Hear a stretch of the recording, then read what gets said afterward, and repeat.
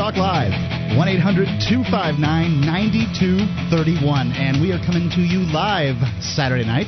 You don't see that a lot in Talk Radio Live weekend shows, but we're here in the studio taking your calls, and it's a show about whatever you want to talk about. However, it's the top of the show, so we got to, stick the people to the ceiling here with our radical opinions. This is Mark with you. And Gard. Yeah, well, Gardner, this week we've had big things happening. September 11th anniversary, and of course they had the National Service Summit in New York City to talk on 9/11 itself. Yeah, it's quite a coincidence. What a better way to talk about 9/11 than to remember what John McCain said about 3 weeks before when he was talking with Rick Warren. After 9/11, we didn't do enough. We weren't charitable enough. Oh, gee, really? I thought people gave in mass numbers. Well, apparently, they gave to the point that the Red Cross became so bloated they were spending it on office equipment and stuff. So the way to remember 9/11 is not to remember that the United States government failed to protect people, the civilians of America, but instead say that Americans don't do enough for national service. Perfect. Well, I don't think that, as far as protecting, I think that there's some defense to that statement. Mm-hmm. How can one protect oneself or one's nation against people that are willing to kill themselves in order to get you? You know what I thought was a great point? When Ron Paul got up there in front of the convention that he had over in Minneapolis. And the Rally for the Republic, which is going along at the same time as the Republican National Convention. Funny it didn't get a lot of coverage. Yeah, strange. Also thousands and thousands of people there. Yeah, also peculiar that Ron Paul, who had more convention delegates than some of the people who were invited to speak, like Fred Thompson and Rudy Giuliani, was excluded. As a matter of fact, he whooped Rudy Giuliani's, let's take it to the terrorists. He whipped him in several states. Oh, damn right. And you know what's fascinating to me? He had to hire out that place, filled it with 18,000 people. One of the nicest things that I heard him say was, remembering what happened in 9/11, he said, can you imagine if the airlines were able to decide if they wanted to have guns aboard the plane, do you think people would have tried to take over those planes? And even if they had tried, do you think they would have been successful? I think with pretty much 90% surety, they wouldn't have even made the attempt because they would have known. I think the one restriction should be, at least for the airline that I chose to fly on, that they use you can bring your gun, but you have to have subsonic rounds so that they're less likely to pierce the hull. Sure. Not that hull piercing is like it is in the movies. I mean, everyone isn't sucked out a pinhole, and like you see on the movies. That's ludicrous. Yeah. There's some depressurization. That only happens in the Twilight Zone when John Lithgow or William Shatner is flying. I'm never going to fly with either one of those guys, man. No way.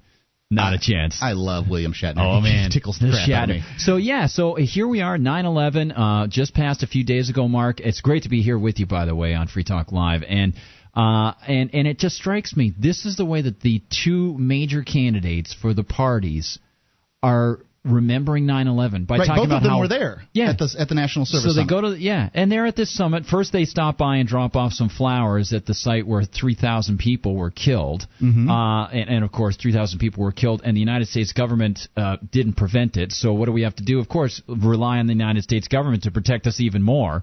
Or rely on them even more. So then they have this national service thing. And what is the end result of it? Americans have to do more working through government for their neighbors. When I think about 9/11 and I think about, what comes to me are a couple of points. Is I feel like the attacks that were perpetrated on 9/11 by those terrorists, those criminals, were instigated by the United States government's foreign policy of intervention in the Middle East, meddling in people's business. That's what Osama bin Laden said. That's what he said. It didn't have to do with Osama our culture. Bin Laden is the half brother of the guy who's currently the king in Saudi Arabia. We're supporting a king, everybody. We fought a war against one a couple hundred years ago, but forget that. He's the half brother. I'll bet you Osama bin Laden. This was before his father died. King Hassan currently, King Fahd died. I bet he wanted to be king. And I'll bet you that he knew that he couldn't be king with the United States poking around over there. So he said, I'll get the United States out, I'll scare them out, and I'll do that by attacking civilians that had nothing to do with it. And, of course, the way he recruited people, and I've tried to tell this to the typical Republicans out there, the way he recruited people for 9/11 has nothing to do with what Sarah Palin said to Charlie Gibson, that there's a group of people out there who just hate us. Well, there are a lot of people who hate us. We're giving them credence. Sarah, you cannot fight a war without killing innocent people. That's what they call collateral damage. And any factual analysis will show you the way that Osama bin Laden recruited people to kill the American civilians who were killed. And we're not talking about imagined people in the future that you worry about. That what happened and how it was perpetrated was he used our presence in the Middle East, the foreign policy of the United States government presence in the Middle East, not my presence. Right. And the other thing that I think about on 9/11 is I think about who won.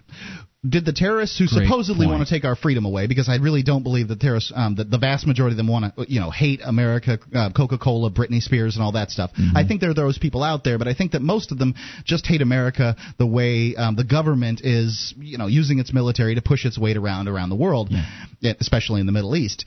And who won? Did the terrorists who want to take our freedom away win, or did the United States? We all stand together, united. Yeah. Did the United States win? Clearly, to me, if you look at, especially bring it back around to this very thought of the 7th anniversary and what the presidential candidates did, it seems to me that if they wanted to further us along towards a police state in the United States, to destroy the system of governance that the Founding Fathers gave us, the idea of federalism, individual liberty protected to a certain extent under the federalist structure, the terrorists really outfoxed all those guys because they're buying right into their plans. And this is a message for conservatives, folks.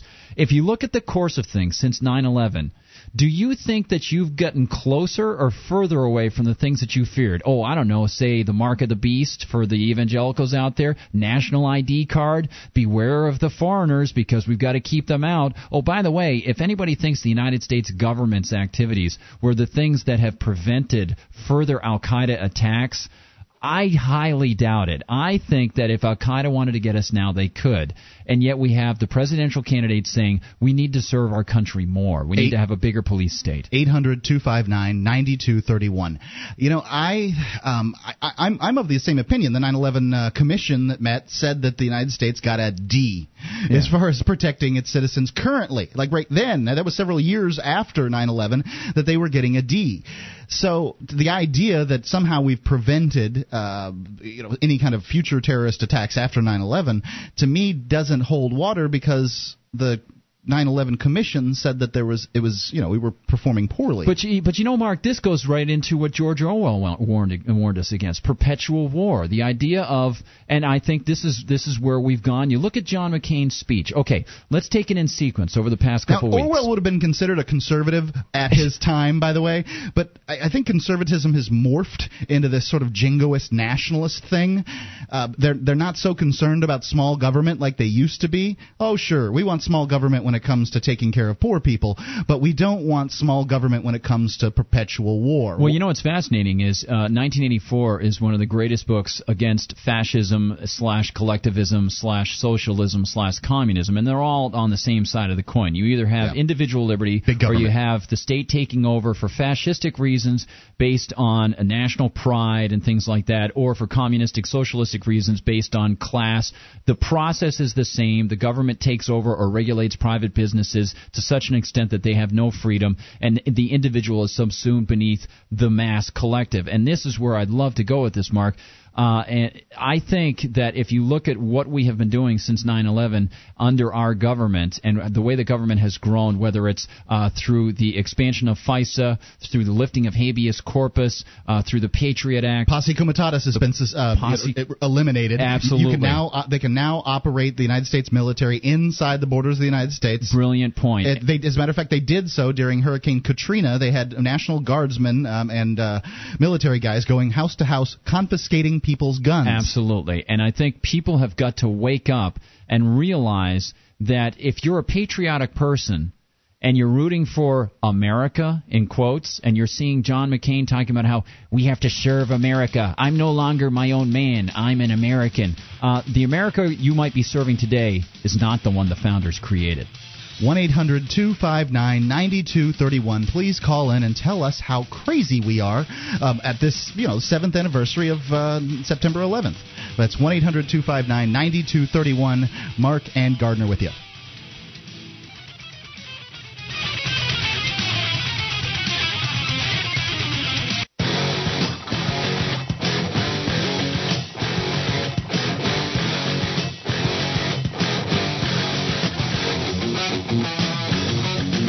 1-800-259-9231. It's Free Talk Live, here live on a Saturday night with Mark with you. And Guard. And while you're listening to the show, you can go to vote.freetalklive.com and vote for us in the podcast polls. We're number one currently, but certainly you can't be too far in those polls. And travel less and meet online. Try WebEx for free. Go to WebEx.com, enter promo code 600, that's 600, to start your free trial of WebEx today. That's WEBEX.com, enter promo code 600, start your free trial of WebEx today. Sounds good. Well, it's a show about your calls, and it looks like we got some calls here. Doug in Tampa. Doug, are you there? Hello. Hello, sir. Hey, Doug. How you guys doing? Well, sir. Hey, I was just listening to your show, and you guys seem pretty knowledgeable. I'm 39 years old, and my life really hasn't changed 10 years before, 10 years after September 11th. I'm still doing the same old stuff, nothing spectacular. However, I do feel a little bit safer now that the government has, I don't know if thwarted is the right term, but prevented any more attacks on U.S. soil. And, everything that goes on overseas, especially in Israel, of course we're going to get people over there that hate us. Obviously, we got to drop bombs every now and then to keep people in check. And, if somebody dropped a bomb on my family, you can bet that, I'm going to be a terrorist at some future state trying to get some sort of retribution for the attack on me. But, that kind of comes with being the global cop that we are. Well, how did we get I guess I'm looking at this from a rights theory sort of standpoint. How did we get the right to tell other people how to run their countries? Well, I can sympathize with that theory, but when you're looking at stuff in a global atmosphere, you can't have one country try and impose its will on somebody else. When you've got everything stems around Israel, when you got 4, 5, 6 different countries trying to take out a whole country that we created back in 1944, 55, whenever we created Israel, which would destabilize the whole region, you got to pick a side. Well, destabilization is one of those buzzwords, I feel like, for people that want to grow the size of government. Well, we're destabilized. We must send in bureaucrats, and if we need to, we'll send in bureaucrats with guns. I don't like those buzzwords. I like to talk about the issues as they really are. And I am of the opinion that Israel's responsible for Israel's future, and the United States responsible for the United States' future. Well, and those Middle East countries, they're responsible for their own. And I think that Israel's held in check personally by the United States. I think they could handle their position in the Middle East just fine. You know what? You're absolutely right on that. We are holding Israel in check, because guarantee you, they will not pull any punches about dropping a nuke on 4 or 5 different countries over there. So you're right. We are keeping them in check. And if we let them off the hook, they're attacked again, I guarantee you they will not have any issues dropping nukes on people that are threatening their lives over. Well, I don't know what they do as far as dropping nukes. I hope nobody ever drops any nukes again. I think that Hiroshima and Nagasaki were terrible, terrible things, and I don't want to live in a world where nuclear bombs are getting dropped on people. But I think that if they do decide to do that, Israel needs to handle the repercussions of having done such an act. The whole world will reap those repercussions. The whole world. So How we so? are, in effect, do you mean keeping Israel in check by helping to defend and stabilize that region. And unfortunately for us, it's all coming back on us, and we're getting, how is the whole world going to reap, the problems of Israel dropping nuclear weapons, if assuming they did such a thing? I don't know that they would. Well, I mean, you've got China, you've got North Korea, you've got Russia, all with vested interest in the Middle East. The bad guys. We've got vested interest in the Middle East. You got Pakistan, which is a nuclear country, India, which is a nuclear country. So the Middle Eastern countries themselves and the companies that are there, they sell products and services to other countries and other businesses. I have a vested interest in the grocery store that I go to on a weekly basis. Do you think I should stand outside with a gun and shoot people I don't like? No. No, that's absolutely. We should do business with these countries. I agree. And not just go in and stand guard over the dictators that happen to be in control. There's a marked difference between a vested interest and national security, a threat to the United States Constitution or the people living underneath the dominance of the United States government. A vested interest, I had a conversation with a radio host one time, and I said, so let's say that people in South Yemen don't want to sell us some of the incredibly important minerals that are necessary for some of our military hardware and other things and high technology in the United States. Does that give the United States government the okay to go in and invade? And clearly it doesn't.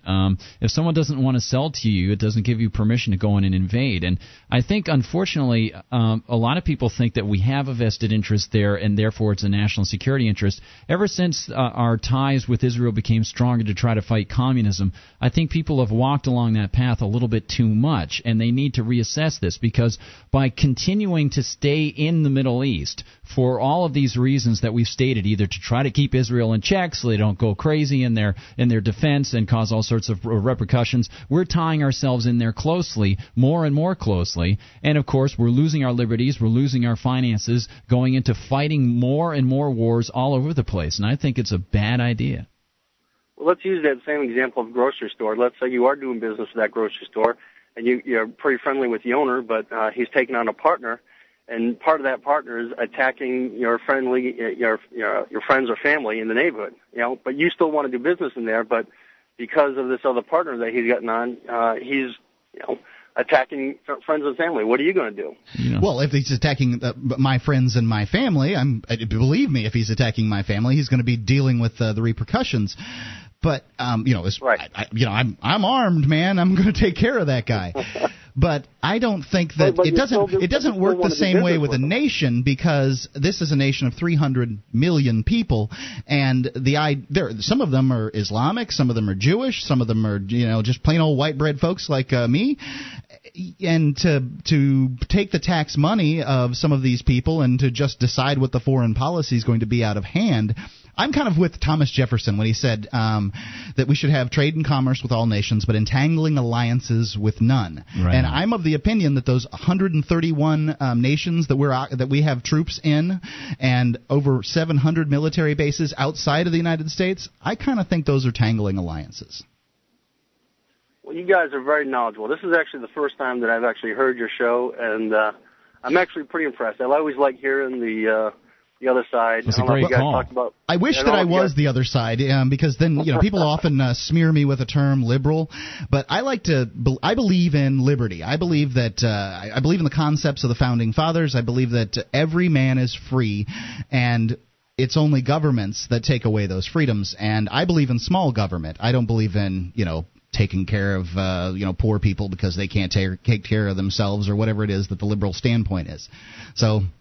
Just want to clear that up, Doug. And Doug, I just want to mention, tying in with what Mark said, since no one has a claim on my neighbor or the fruits of my neighbor's labor, I certainly shouldn't be saying that this particular country is more important than that particular country, and therefore I'm going to forcibly take my neighbor's money to go fight a war, or take my neighbor's son and go fight a war with it. That's sort of my standpoint.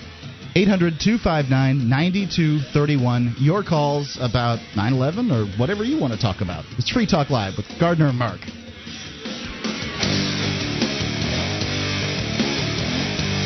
With your help, we can spread the message of liberty around the world. Consider becoming a Free Talk Live amplifier for just $3 a month now at amp.freetalklive.com. If you can't afford it, keep enjoying us for free. If you can spare the $3, visit amp.freetalklive.com.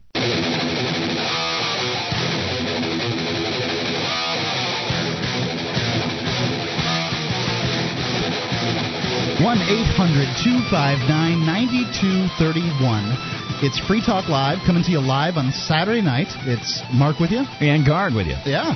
And I wanted to tell you to go to shrine.freetalklive.com and check out all the Shrine of female listeners there.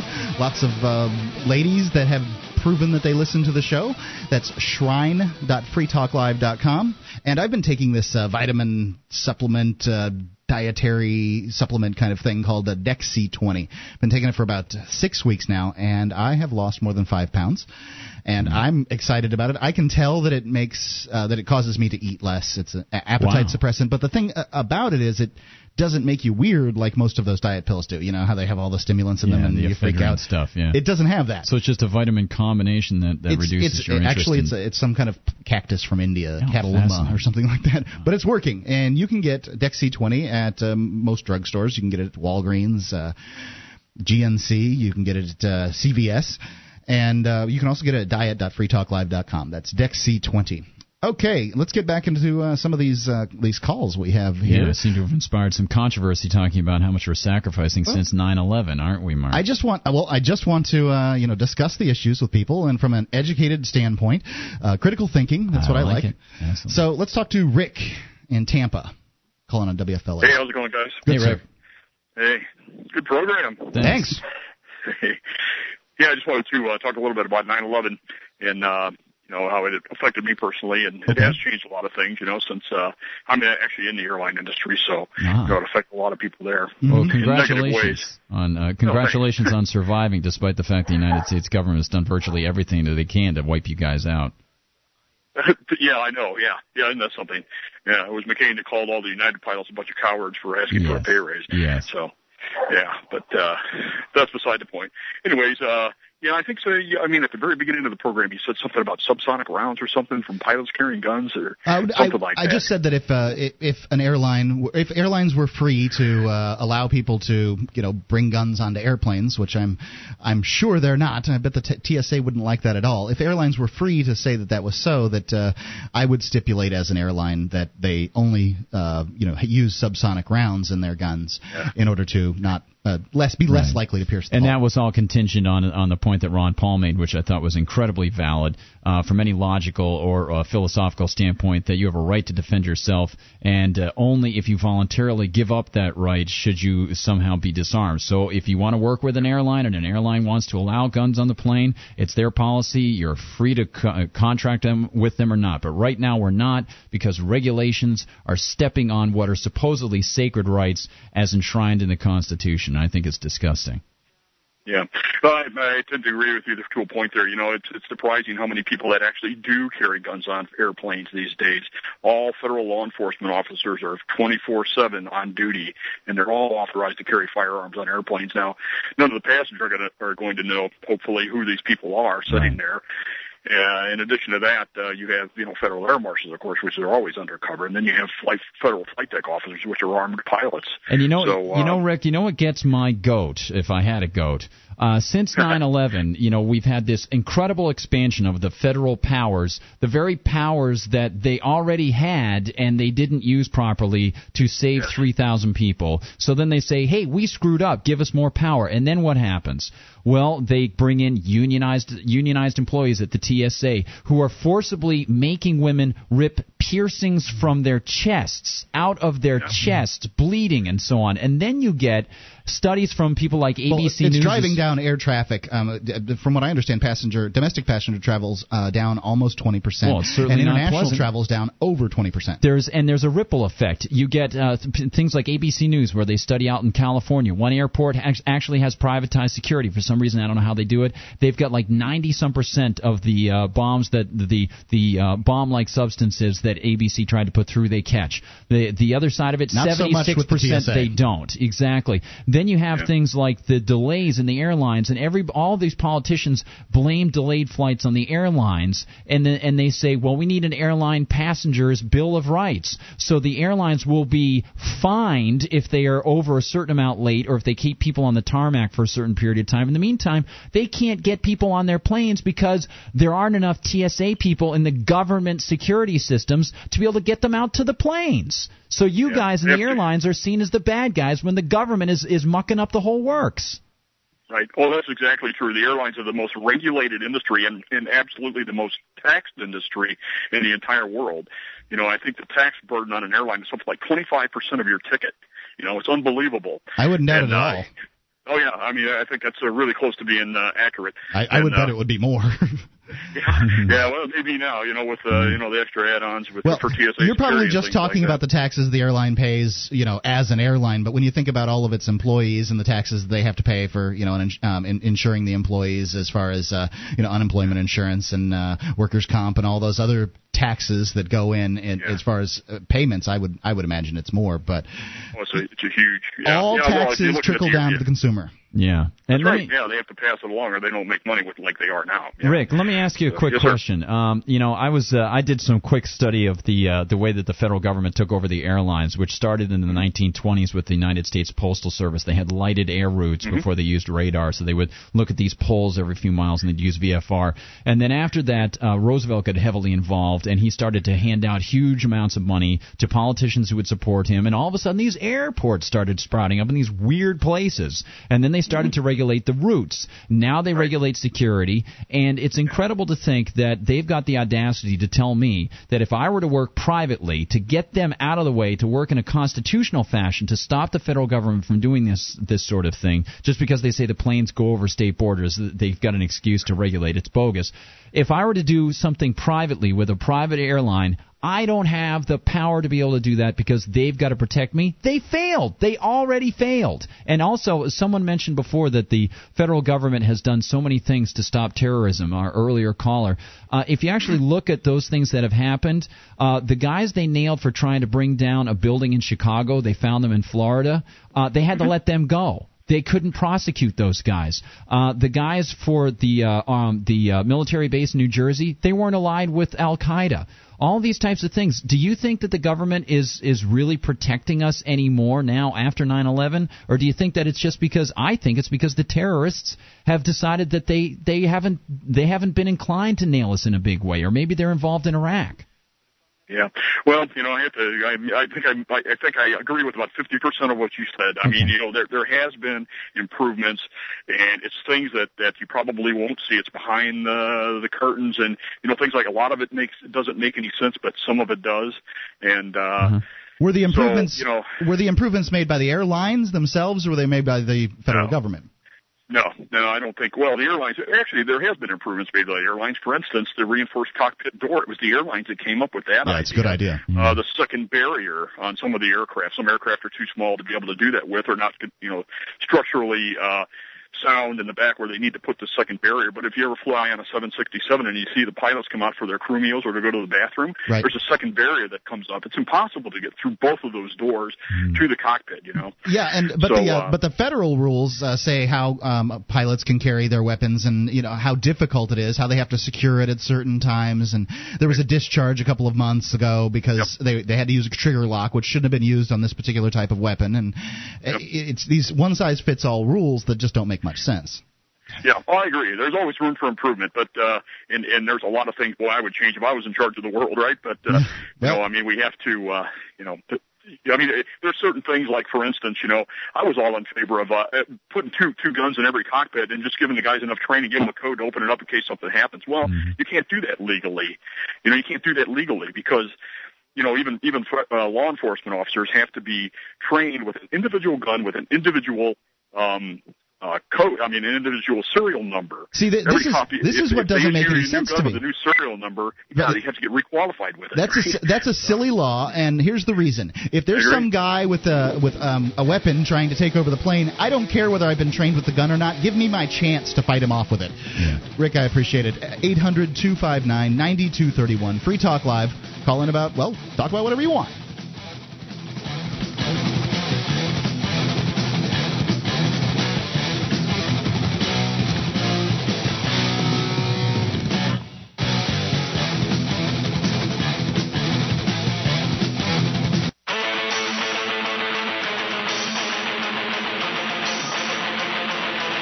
Free Talk Live coming to you live this Saturday night.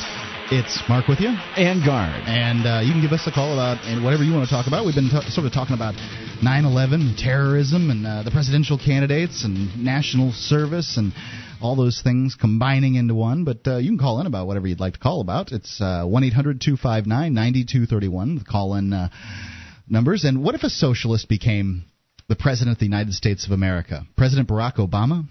John McCain? The North American Union unconstitutional gun and drug laws, national ID card. What's your trigger point? If it happens, what will you do? The Free State Project participants choose what event will trigger their move to New Hampshire to join the fight for freedom. Check it out at freestateproject.org. That's freestateproject.org. And let's get right into the calls, Gardner. You ready? Absolutely right. I love that hypothetical. What if a socialist became president? What if the United States government became socialist? Wow. I think it's time to move then. Let's take Jason in Minnesota. Jason? Hello, gentlemen. How are you? Jason, what's up? Doing fine, thank you. Well, I was calling because I wanted to disagree respectfully in regards to the opening comments regarding what the objective of the terrorists was on 9/11. Okay. I don't know that I'm not making an assertion that I know what those guys, assuming that those guys are the ones that did it. I think you said it in a way that maybe reflects a lot of people's thinking that they did it to change our way of life, to take away our freedoms and. Right. And, that's supposedly what a lot of the conservatives are saying, that they want to destroy America, which I find quite interesting, or they want to take down our way of life or something. And so tell us what you think. It's possible. Who knows? I think what we were talking about was if they wanted to get us into a totalitarian state, then they're pushing us that way very easily. Understood. Well, let's start like this. Okay. Number one, they hate, and not only. Let's do it this way. They hate Israel most of all. I'd say that's pretty roundly. Okay. Yeah. They hate Christians second, and by extension, that means they hate America. Well, I think they hate Israel because they felt like it was a piece of land unfairly taken away from Muslims and given to Jews. And I don't think that sort of holds true. That can go back all the way to Old Testament days. Right. And of course, that has been going on for forever. Right, and we could get into a religious conversation, too, as to how much the Quran supports the killing of infidels and things like that, yeah. Right. But not only do they hate Jews, and not only do they hate Christians, but they hate each other. They fight amongst themselves all the time. Well, the vast majority of them don't, and the leaders of many of these backwater little third world countries like to fight with each other. I mean, look at Africa. I think what you're talking about there is one of the problems of colonialism. If you look at the nations in the world that have straight lines, do you understand what I'm talking about? How Iraq has a bunch of straight lines. It's drawn this funny little shape, but it's all straight lines. Those are divvied up. Right. Yeah. If you look at the nations with straight lines, you'll find the nations that have contention, the nations that are at war all the time. The ones that have evolved, sort of naturally come about, you don't see nearly the problems with. And so it's white guys getting the United States and Canada from that, because that was a different situation. Well, yeah, you're right. It's been a long time since we fought over the 47th parallel. Right. Well, the whole thing is, it wouldn't matter if it was you or me, our children, our parents, our grandparents, okay? If any one of these people had us in their hands with a gun in our face, not a single one of us would be around for another second. Well, I guess my question there is, why would we go over and stir up that hornet's nest then? Well, I guess that's one way of looking at it. I would look at it a different way. You have to confront evil. Now, I know that's been said, and it's been said by several people, but our job is not to understand evil. Our job is not to negotiate with evil. Our job is to get rid of evil. Well, I would just have to say, go ahead with the because, and then I'll answer. I don't want to jump on top of you there. Okay. Because when the stated objective is to kill Americans, there's no negotiating point. Okay, is it okay? Will you be satisfied if you take 10% of us or 50% of us? I would just have to say that our job is not, constitutionally, the job of the United States government is not to confront evil.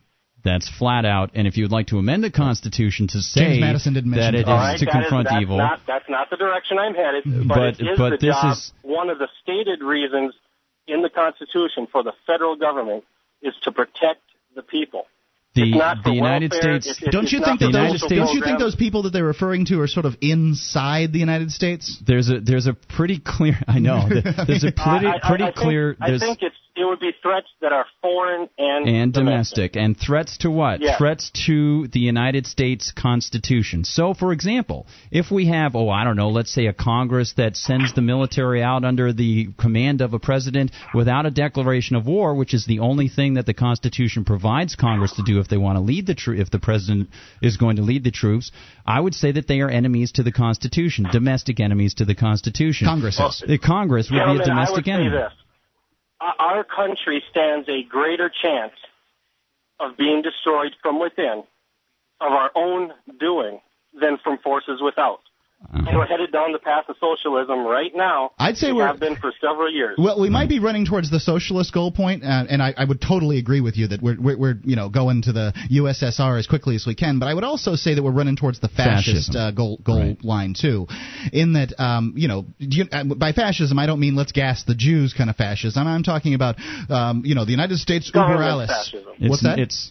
I'm sorry. The government taking over things, controlling everything, telling you where you can go, what you can't do. And that's just more of what's been happening since 9/11. They've used this excuse more and more. And I thank you for your call. We got a whole bunch to get through. Yeah, good points, Jason. I appreciate it. John in Salem. Hey, John. You there? Hello. Hey, Johnny. Hey, let's see. I got a few points. I'll try to get to them real quick because I know we're getting to the top of the hour. This fellow that was talking about the role of government, I think that people all over the world, if they believe in government at all, would say that the very basic role of government, they might go to some other extreme, but if nothing else, unless they were complete anarchists, they would say the role of government is to protect life, liberty, and property. Right. Now, let's go to 9/11. What happened? Some murdering bastards come over and killed a bunch of people. They took life and property. But in order to take liberty, it took an act of Congress, the president, and the courts. So the government of the United States has just raped the Constitution, destroying liberty, which is one of the things that anybody who believes in any government whatsoever would say is the role of government. Why did George W. Bush, the Congress, by the way, folks, everybody likes to point at Bush. Bush did it, inside job, all this, whatever conspiracy all is. Let's not get into that. What was the reaction? Your party, if you're a party person on the Republican side or the Democrat side, all of you people, all of your people, all of your government destroyed liberty. The murdering bastards destroyed life and property, and government is on the track to destroy liberty. Thank you, John. Well said. I appreciate that. Well said. Lou in Florida, listening to WFLA. Lou?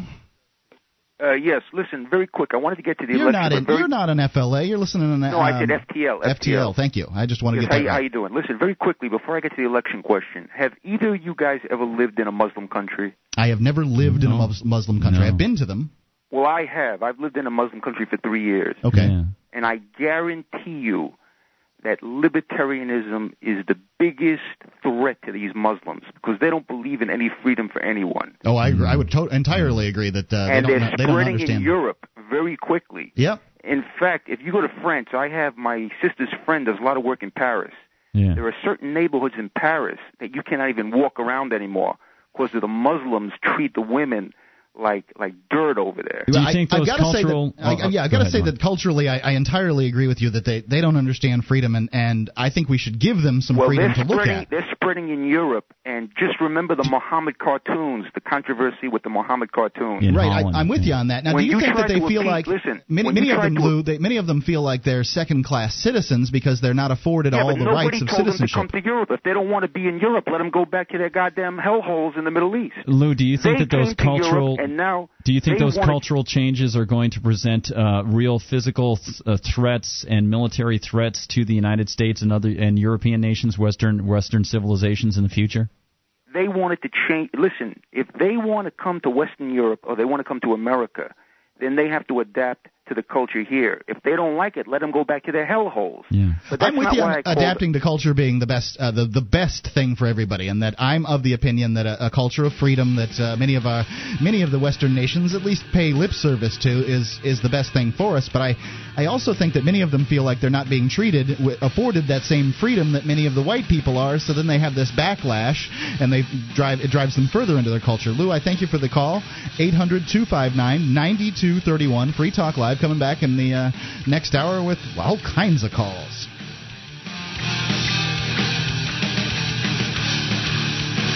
You ever have one of those days where everything goes right? First, I get the best parking space at work. Tonight, I have a date with the very lovely Rachel. And today, I gave a killer presentation in Sydney, finalized a contract in London, and demoed our new product in Boston. Online, from my desk with WebEx. WebEx lets me take meetings and give presentations from my desk. I just talk to clients on the phone, and they watch what's happening on my desktop from their desktop. So I can travel the world and still be here for my date tonight with Rachel. Travel less, meet online. Go to Webex.com and try Webex free. Just click the radio graphic and enter promo code 600 to get a free trial and a free webcam, too. Remember that code, 600, to qualify for the free webcam. Webex, now part of Cisco and used by more than 5.5 million people every month. Give it a try, free. Go to Webex.com and enter the promo code 600, Webex.com. Free webcams available while supplies last. Terms and restrictions apply. See website for details.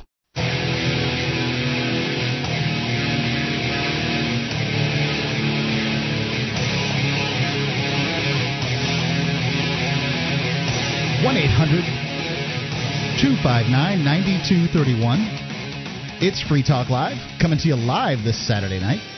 800-259-9231. We can call in. You can call in about whatever you want to call in about. It's your show. You can take control. Hijack the airwaves, as it were.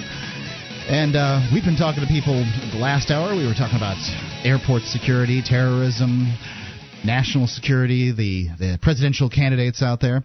Guess we're going to change up track here a little bit and go with Dennis in New Hampshire. Dennis? Man. Hey, Good Dennis. evening, gentlemen. Hey, Hi. how are you? This is the perfect episode of Free Talk Live. Why is I that? have Mark and the G-Man at the same time. Hey, well, right. you just made it better because now we got you, my man, Dennis. I have the compass with a needle that always points to the G. I love the G-Man. So, I'm a big fan, too. The beautiful thing about tonight, ladies and gentlemen, is we can talk about politics. Can we talk about politics here? Sure. Yeah, you can talk about politics. I love that. So here in New Hampshire, we had a state primary for state elections with primaries and stuff.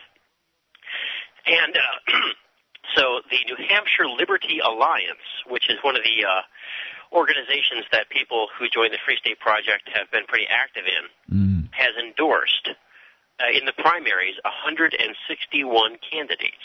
Okay? 161 were endorsed by the NHLA. Yeah, those are people who either have scored a B or better by the NHLA in the past year or two. Very good. Or if they're not already in the government, they took what is sort of our equivalent of the world's smallest political quiz and scored 80% or better. And so all these people are likely to do a better job of shrinking the government. Not that that's ever happened in any government anywhere that I could ever think of, at least not in the United States. But they're more likely to try to shrink the size of government and the scope of government and government spending than anybody else. Yeah, they're 80% libertarian, and there's 161 of them running. Right? And if people want to find out more, they can go to nhliberty.org, if I remember correctly, correct?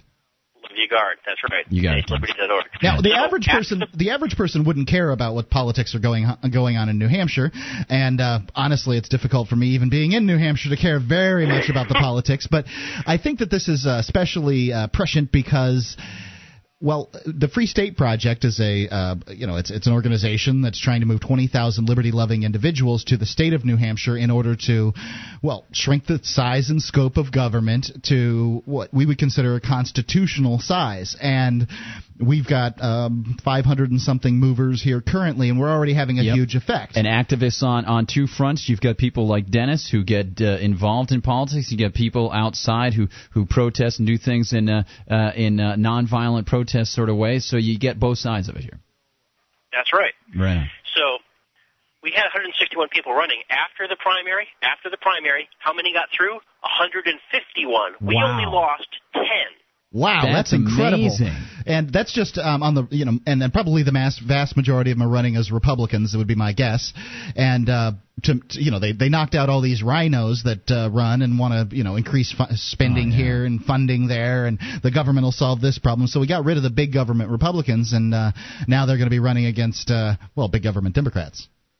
Oh God, the talk of the state. I mean, this is plastered all over the major newspapers of the state, is the fact that here in the town I live in, Concord, we had a woman who you could call a rhino, a Republican in name only. Classic rhino. Yeah. This was a woman, her name is Liz Hager. She has been in the state legislature, are you ready for this, for 26 years. That is unbelievable. And that's 13 terms. Forever. That's 13 terms because they only serve for 2. Yeah, thank God, 2-year terms. We knocked her out. She's out. She cannot be a state rep. Well, I guess she theoretically could if she had the most amazing write-in campaign of all time. She cannot be a state rep. We knocked her out, and in her place, we are running 3 abject libertarians. I'm talking libertarians instead of her. And if you're listening to to the radio now and you're thinking, how does this possibly? Why are we talking about New Hampshire politics here? The question, what I would encourage you to do is, if you're for small government, is go to freestateproject.org, sign up right now, move to New Hampshire, because government hasn't shrunk anywhere ever in America, including the federal government. It's all been a failure to shrink the size of government. The Republicans are lying to you about shrinking the size of government. And if you want to see that happen anywhere in time, you have to take a step. And also, that step is sign up for the Free State Project, freestateproject.org. Guys, I just want to mention, there are times, Dennis, when the emotional tenor of people who are involved in the liberty movement goes up, and then sometimes it goes down. They get a little bit dejected. Last year, the Democrats, the hardcore left-wingers, and the Republicans in name only really did a number on liberties in this state. They helped shut down businesses. They brought in a smoking ban. And you would think that some people would get a little bit disheartened, but instead, you guys rallied, and you came back, and now you're pushing back harder, and from what you're saying, this could be a time when we really start to see the opening up, thanks to the Free State Project, of some of those seats, and the Free State Project will start to make moves inside the State House. The Free State Project is a worldwide movement. It is not a New Hampshire movement, and although the NHLA is concerned with New Hampshire, the way you get involved and the way that you're ever going to see a government that is small government, where that relies on personal responsibility and allows people the freedom to do what they want as long as they don't harm anyone, the only way you're ever going to see that is the Free State Project. Dennis? I completely concur. And I tell you, I'm not a big religious guy. I don't really buy. Once I realized that the Jesus probably is a roommate to the Santa Claus, I kind of gave up on that whole thing. But there are a lot of very religious people here. Some of them, run for state rep. And some of them are absolutely convinced that it is divine providence that led to New Hampshire being chosen for the Free State Project. Well, if God's concerned, I'm glad that he's on our side. Thanks for your call, Dennis. Oh, man, Dennis is great. Let's switch up tracks again. I got Bill in Indianapolis listening to WXNT. Bill? Hey, Bill, you there? Hello, Bill. I hear rustling. He's checking out his tax forms. Hi, Bill. I'm sorry. I want to talk about immigration. Okay. All right. I think I'm a little bit confused on my position. I think I'm evolving a little bit more toward your leaning. Okay. Because a couple of weeks ago, I used to be one of these type of people that said, let them come in, but it's only if they do it legally. Okay. I'm thinking more, maybe we should just fling the borders open and just let anybody come in that wants to come in. Why not? I'm of the opinion that free people can cross borders freely, especially in a free country. I'm not of the opinion that I should be or you should be obligated to pay to educate those people, to give them free medical, to give them health care, to give them WIC, to give them anything. However, I think that they should be able to come here and work for a better life. Yeah. And they do. Mostly they do. I know a lot of the Mexican people. They're hardworking people, and I have no problem with them. I had a little bit of an issue with the language barrier, but I think I'm going to get over that too. Well, yeah, I think the language barrier is more their problem than it is our problem. I mean, if as long as you don't get it, try not, decide for yourself. I'm not going to allow those people speaking Spanish to offend me. Then what's the big deal? I mean, if a business wants to write some Spanish on their packaging, it's not meant to hurt you. A couple things that I'd like to chime in with, guys, is you can start from the utmost standpoint of people who want open borders. And that gets some conservative people upset where they say, look, arbitrary borders drawn between peoples by governments and special interests to try to keep them away, we don't want those. But even if you look at it from a constitutional standpoint, and I brought this up before, or an economic standpoint, let's look at the economic standpoint. Milton Friedman, very popular among conservatives and some libertarians who are small government libertarians, if you can call them that. They liked Milton Friedman's ideas, and he was very much against the growth in government, wanted to eliminate the size and scope of government. He said you can't have open borders when you have a welfare state. What I'm unfortunately hearing from many conservatives today is not the idea that we should eliminate the welfare state. They're saying essentially, well, only Americans can bleed off of their neighbors, which I find repulsive. And if you look at the Constitution, and I've said this before, I'll stick with the economics of it. Allowing immigrants to come into this country allows employers to get their employees for less, which allows consumers to be able to buy products for less, which allows consumers to have more money left over, which allows them to then spend on new things. Immigrants allow us to get the better deal for our buck, which allows us to have an expanding economy. 800-259-9231, Free Talk Live Saturday.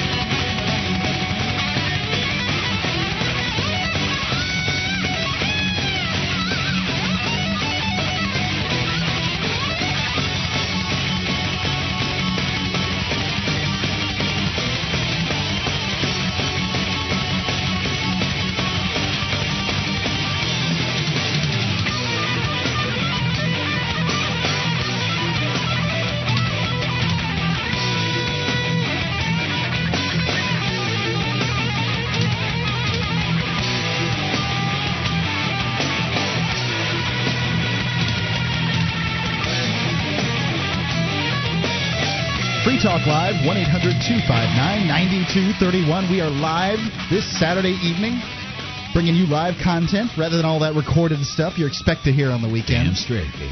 Free Talk Live. Call in and talk about whatever you want to talk about. And while you're at it, you can go to freetalklive.com. We have archives there of the last 6 days in MP3 format and the last year in BitTorrent format. So we give away all our archives, unlike all those other talk show hosts that want to charge sign up you for some special. Yeah, you got to have $8 a month to be an insider ditto head or whatever. So for free, just the way archives should be. freetalklive.com. Check that out. And I've been taking this vitamin supplement, diet supplement called Dexy20. Take it twice a day, and it reduces my appetite, and it's been working great for me. I'm eating less. Instead of, yesterday I was eating pizza, and normally I eat 4 pieces of pizza. I stopped at 3 because I didn't feel like going any farther. I was full because Dexy20 is working for me. So that's causing me to lose weight. I've lost over 5 pounds since I started taking about 6 weeks ago. So I recommend Dexy20 for anybody who needs to take off a few pounds. I'm not a big fat guy. I'm trying to get from size 36 back to size 32. So not a big difference there at pants. You can get Dexy20 at Walgreens, CVS, GNC, or go to diet.freetalklive.com. That's diet.freetalklive.com. And Gardner, you ready to go to some calls? Absolutely, my friend. All right, well, let's go. Take Jeff. Jeff, you there? Okay, I'm here. I want to say, first of all, that I completely love Gardner Goldsmith. Yeah, Gard's great. I'm a fan. Well, you tell the ladies, all right, my friend. Thanks a lot. It's nice. Appreciate it. Yeah, first of all, I talked to Mark. I got some questions here. Okay. First one Cut is, them off. few nights ago, you had a Free State Project caller call in saying, "What if you don't move? What happens?" And I didn't get an answer to that, and I want to know that. What happens? Nothing. Yeah. Absolutely nothing. The signing of the statement of intent is an intention, and it's a moment in time when a person signs up. I'm sure there are thousands of people that have signed up for the Free State Project that are not going to move because they signed up for them in 2001. Can I tell you my situation? Go ahead. I definitely want to be nowhere else but up in New Hampshire with you guys, and I've called in a couple times here, and my wife is slowly moving towards libertarianism. A couple of weeks ago, she declared herself a libertarian. Slow progress, slow but sure. But that's nice, though. I'm not going to sign up for the Free State Project unless I know I'm going to be there, and that's just because I'm a man of my word, Well, I appreciate that principle. I think there are a lot of other people who probably have the same sentiment that you do, and I have no problem with that whatsoever. I actually started a program this week, Jeff, it wasn't really a program. It was an idea this week to encourage people that are sort of in your position where the family is giving them a little trouble. I am donating $5. I'm not a rich man. $5 for every person that signs up for the Free State Project to St. Jude's Hospital. So it kind of has that touchy-feely feel. I was going to donate to the St. Jude's Hospital anyway because I was looking at my young son. He's 6 months old now, and he's great to me. And I was thinking, what about all those other people whose children aren't bright-eyed and grabbing things and eating food and cutting their first tooth? And so I was feeling very grateful. So I decided to donate some money, and Ian actually matched me. So $10 goes to St. Jude's Hospital for everybody who signs up, and there have already been 30 sign-ups since Thursday at 5 when I checked the sign-up, and that's almost triple what a week's worth of sign-ups are for the Free State Project. It's really dynamic. And, hearing you through the phone lines telling us that you don't want to sign on unless – you don't want to take a pledge unless the pledge means something. That means a lot to me. My word is my word. Yeah, that means I like that a lot. I like what you're having to say. Well, Jeff, what I thought when I signed up is, what does move mean? It says that I will move to New Hampshire once 20,000 people come. Can I move? I know. Stick around 2 weeks and go back? What does move mean to my wife, though? You know what I mean? Sure. That's where the dilemma comes. Yeah, I understand what you're saying, Mark. I mean, what does move mean to me in terms of the Free State Project? It means getting the hell out of New Jersey, where I'm in a police state day in and day out, and that's I got two things going on here, me and my wife. Yeah, I was just tell her about the St. Jude's thing and see if it has any effect. And I was wondering, whereabouts in New Jersey are you? I'm in Delran. It's a really small place. It's like basically across from Philly. I was thinking if we could look at it from the federal standpoint of mandates, if we could just have a storm come in close enough, they could have a mandatory evacuation, and then if you tried to stay in your home, they would arrest you. So that would be great incentive to move up. I was talking about that off the air with Mark, and I'm going to be definitely talking about it. I do my own show on another station, and on Monday I've got to bring this up. There's a story in New Hampshire about a woman who was arrested because she wouldn't evacuate in one of our towns in 2007. And then I looked up some statistics about what happened during Hurricane Rita. Almost 100 people died because of the mandatory evacuation. They got hyperthermia in their cars. And I'm thinking, it's amazing to me that people think the government should be protecting them from natural phenomenon so much that the government can then force them out of their homes into more dangerous situations where they die of heat and exposure in their cars. We've got to wake people up to the concept of individual ownership and ownership of one's property. And the more people we can get in New Hampshire to do this sort of thing, it's great. But take your time, my friend. What are your other questions, Jeff? Well, the other one, I called a couple weeks ago. I told you my wife has become a self-declared libertarian, but she still has some clinging issues. I called last week. We talked about the airlines or whatever, and Julia laughed at me, and I said, okay, whatever. The other one is, like, public school and healthcare, because she says, these poor people, they're not going to be able to afford school. Well, and I'm like, that's a relatively easy one to take care of, because when you look at it, the situation of public schools isn't about poor people. Because what you give poor people is, if they want to eat, you give them a cheese wheel, or you give them the nearly spoiling milk, right? I mean, that's what they do. And you're getting the educational program. Equivalent of that, right? Yes. I mean, if you actually wanted to educate poor people, the way they would do that is give them the bottom of the barrel education. However, what we currently have in the United States is welfare for middle class and upper middle class people. I drive a 1994 Dodge Shadow with peeling paint, but I have to pay property taxes to send the brats of somebody else to school, and I'll bet you their mom's driving them there in a Lexus or a brand new Chevy. And I think that's just wrong.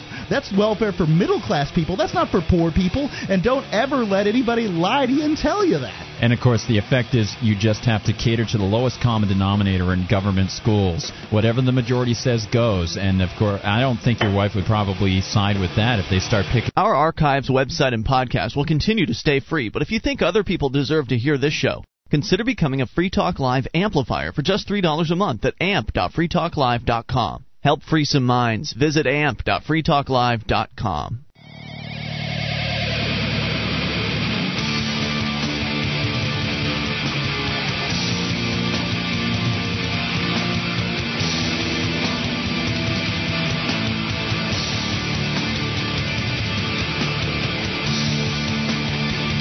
Free Talk Live, 1-800-259-9231. That's 800-259-9231.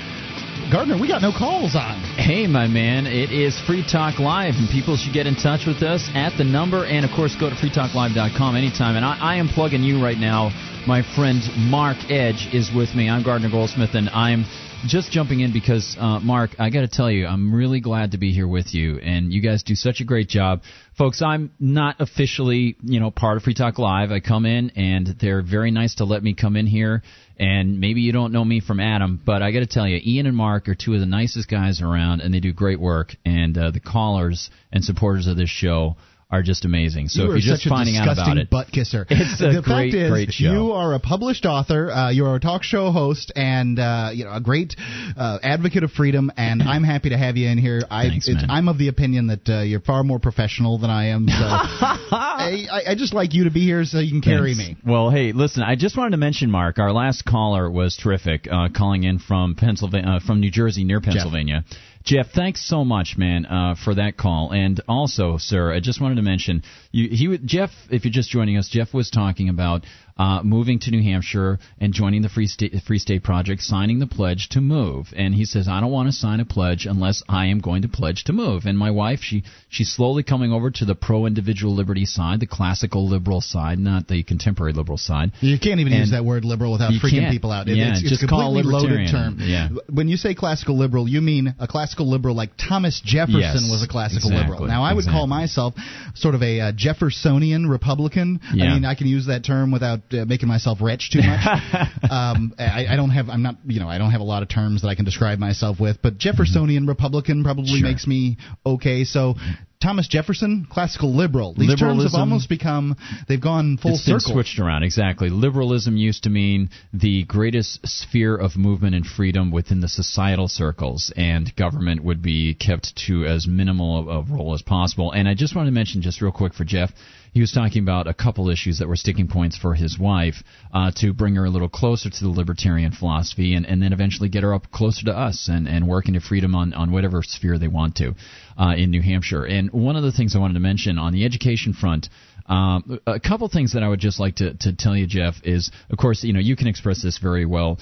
There is no positive right to education. No one has a right to education, despite the fact that we think that kids need to be educated. Nobody has a right to I agree that kids need to be educated. However, I don't believe that somebody's property should be threatened in order to educate somebody else's child. And philosophically, an easy way to work it out, or just emotionally, you can just say, look, if you think that someone has a right to education, a child has has a right to a positive right to education provided by the government, rather than a moral obligation set on the parents, then that means we can tax person 1 over here for the child of person 2 over here. Person 1 will work for X number of hours a day for person 2's child, and he'll get the money and he'll be educated, because we all think that that's a common good.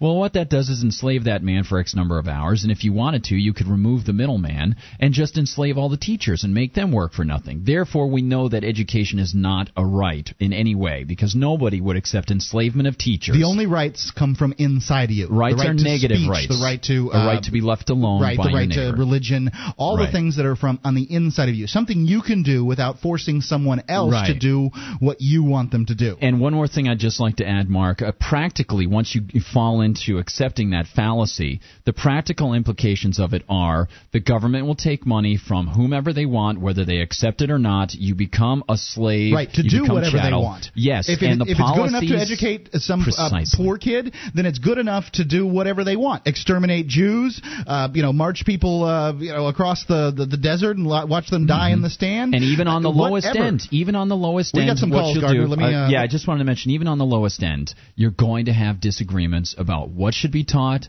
how long it should be taught. Right. And you can eliminate these sorts of attacks from one group against another, these constant bickerings and fightings, if you eliminate the force of government in education. And just one final thing. If you get a chance, look up the book called Is Public Education Necessary by Sam Blumenfeld. Sam Blumenfeld, it'll show you the history of education, and long before government got involved in education in the United States, America was a very literate, very well-educated nation, and it was done privately. Ted in Tampa.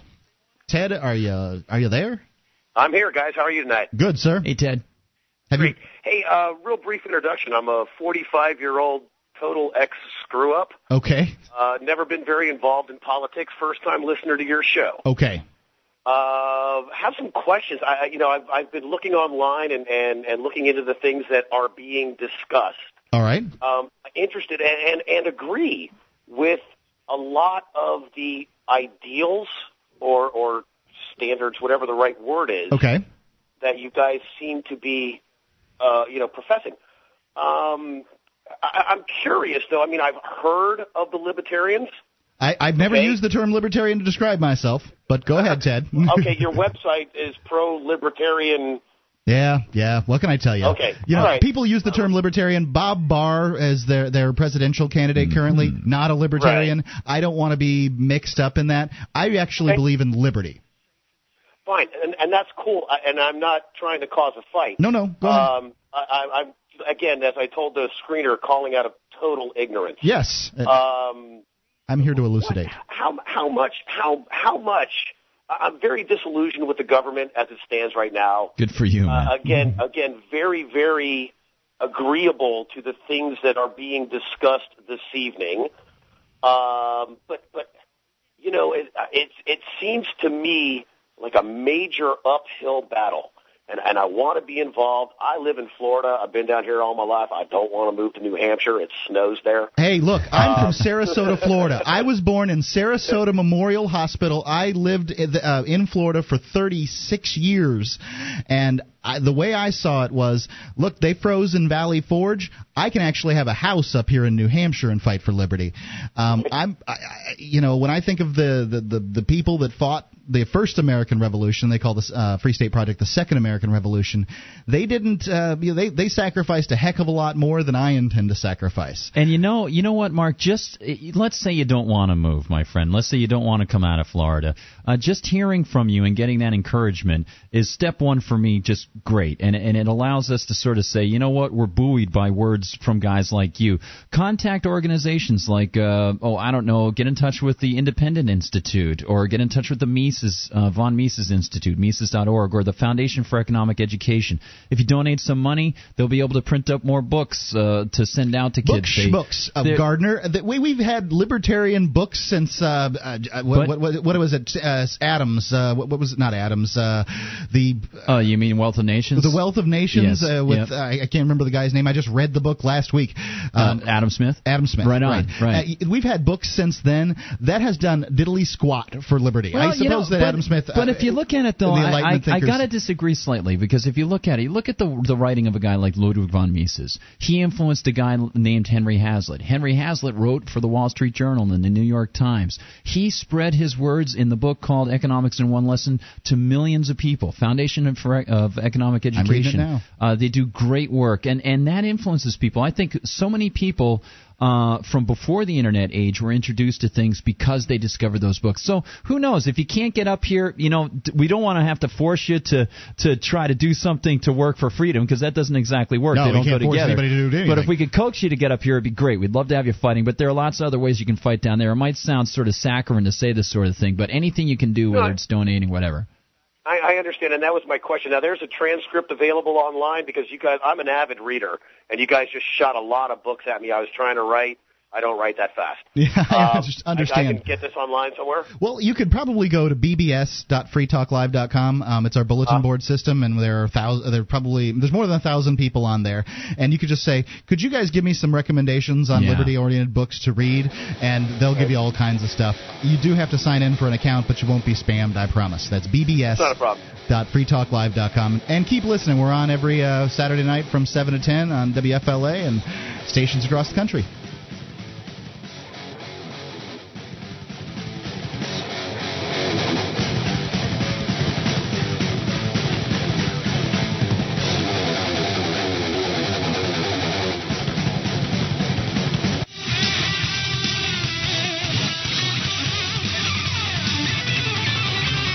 Free Talk live on Saturday night, 1-800-259-9231. You can call in on this show and talk about whatever you want to talk about. You hijack the airwaves, whatever. Doesn't bother me.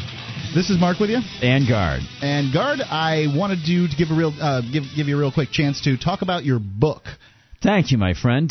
Yes, my book is called Live Free or Die. It came out just around the end of last year, and it is a collection of essays and fiction, all centering on freedom, mostly essays that I've written for various organizations like the Von Mises Institute, Investors Business Daily, Foundation for Economic Education, magazines in the UK, and material my dad wrote. When my dad was in World War II, he was in the Philippines and in New Caledonia out in the Pacific for the Navy, and he brought these little black books with him. I don't know where Caledonia is. I know it's a great song by Louis Jordan, but anyway, so he brought these little books with him, and he would write down aphorisms when he came across them reading, like Aristotle, Jefferson, Thomas Paine, things like that. And as he discovered more things dealing with freedom, he would then write things down from Frederick Bastiat to John Locke, Ayn Rand, people like that.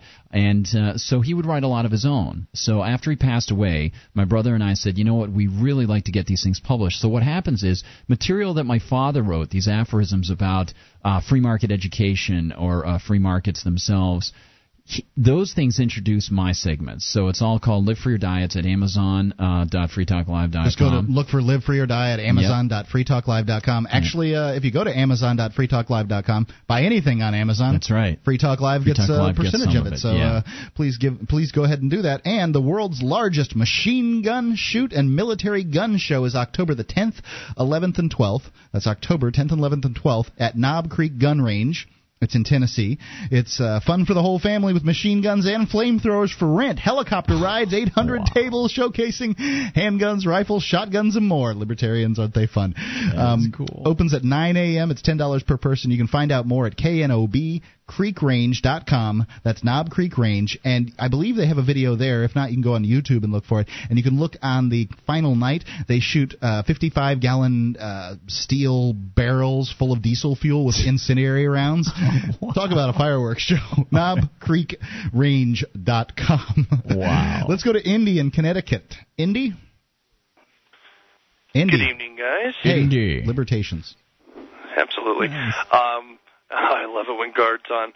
I always want to give him a hard time about me working in government and challenge him on my beliefs. But all right. I attended a Democrat party today in Eastern Connecticut. It was a good time. Got to meet my representative. Gave him a couple of my own thoughts. Sure, he cared deeply.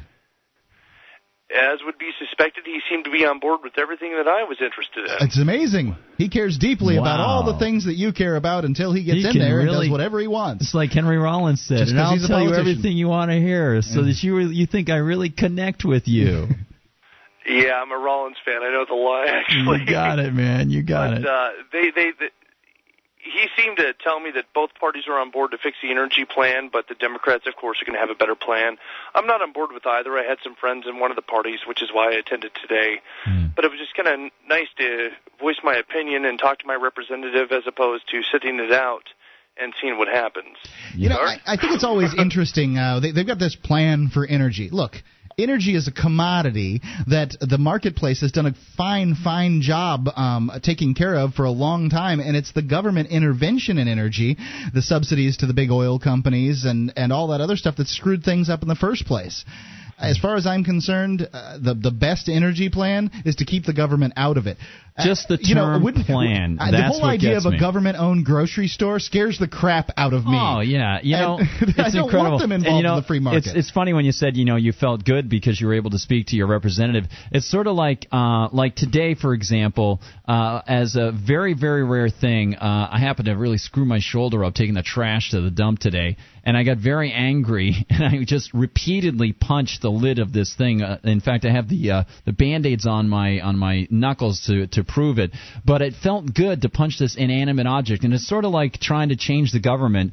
You feel good that you were able to express your opinions to your representative, but in the end, I'm probably not going to change his mind, and my one voice isn't going to change anything when he looks at the polls,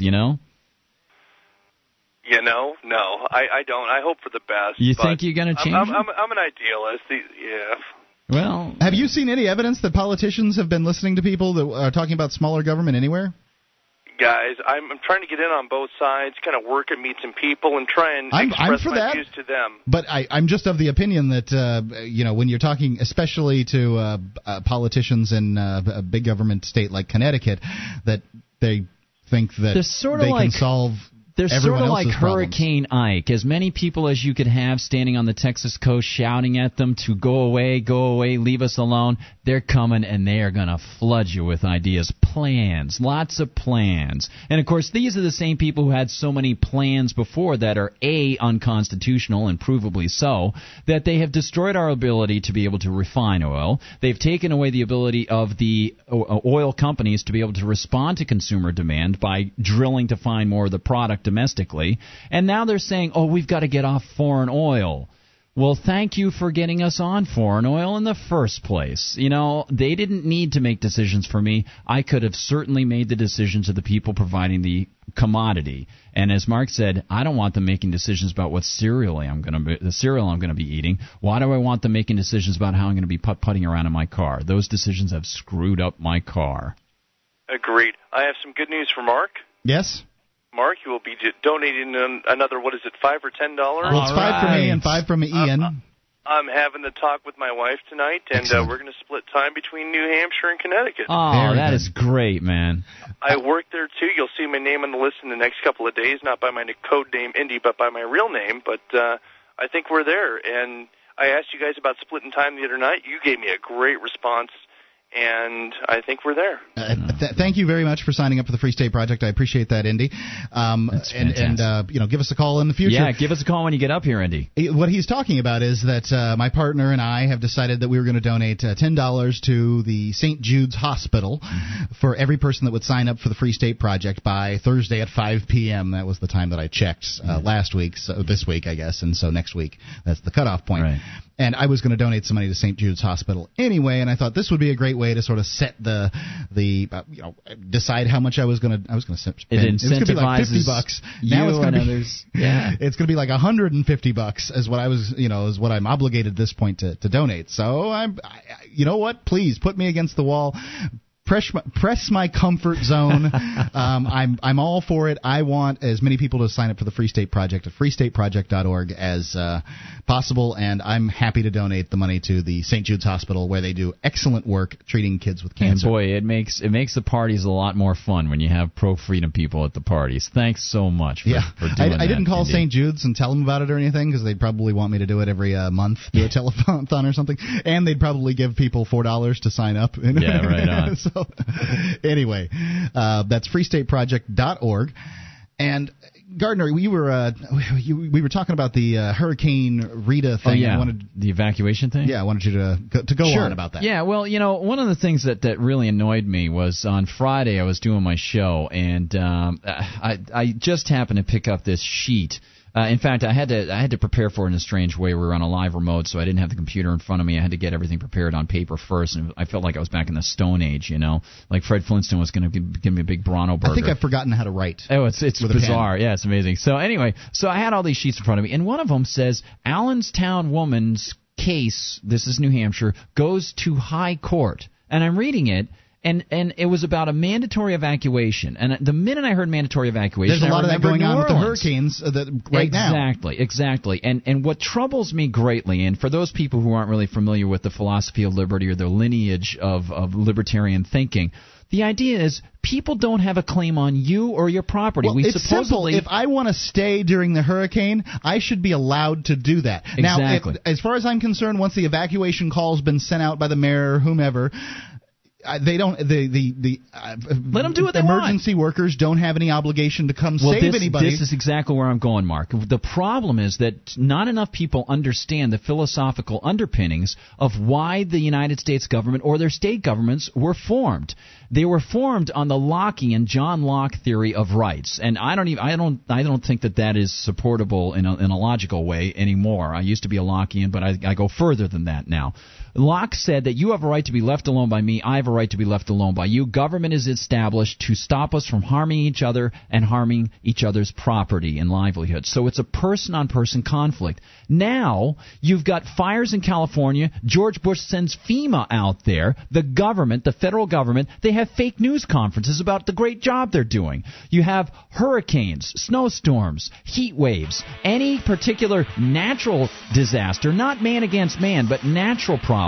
The government gets involved. If you ask the government to get involved to protect you from naturally occurring phenomenon, you just get ready for them to come into your house because they will say, it's our power, we're here to protect you. James Madison, the author of the Constitution, said that he didn't see any role of the government in natural disasters. Well said.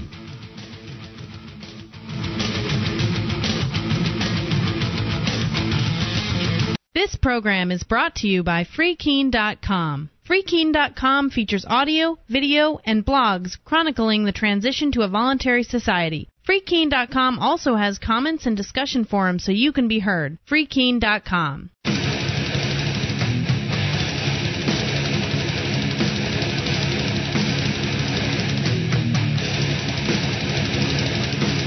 One 800-259-9231. It's Free Talk Live, coming to you live on Saturday night. And, I specify Saturday night because that's what it is, and I want everybody to understand that it's a live show, unlike all the recorded content you've heard on your stations today, likely. And to specify that we have weeknight shows that you can hear also at freetalklive.com. You can get the archives. You can listen to the live stream. All those things at freetalklive.com. And we've had calls all across the board, from terrorism to we've been talking about the Free State Project. What else? Education. It has been a very good night, my friend Mark Edge. Yes, very cool, very cool. I'm glad I'm here. All right, and it is a show about your calls, so you can call in about anything you'd like. And let's go straight to the phones. We got Paula on the phone. Paula, are you there? 1 second.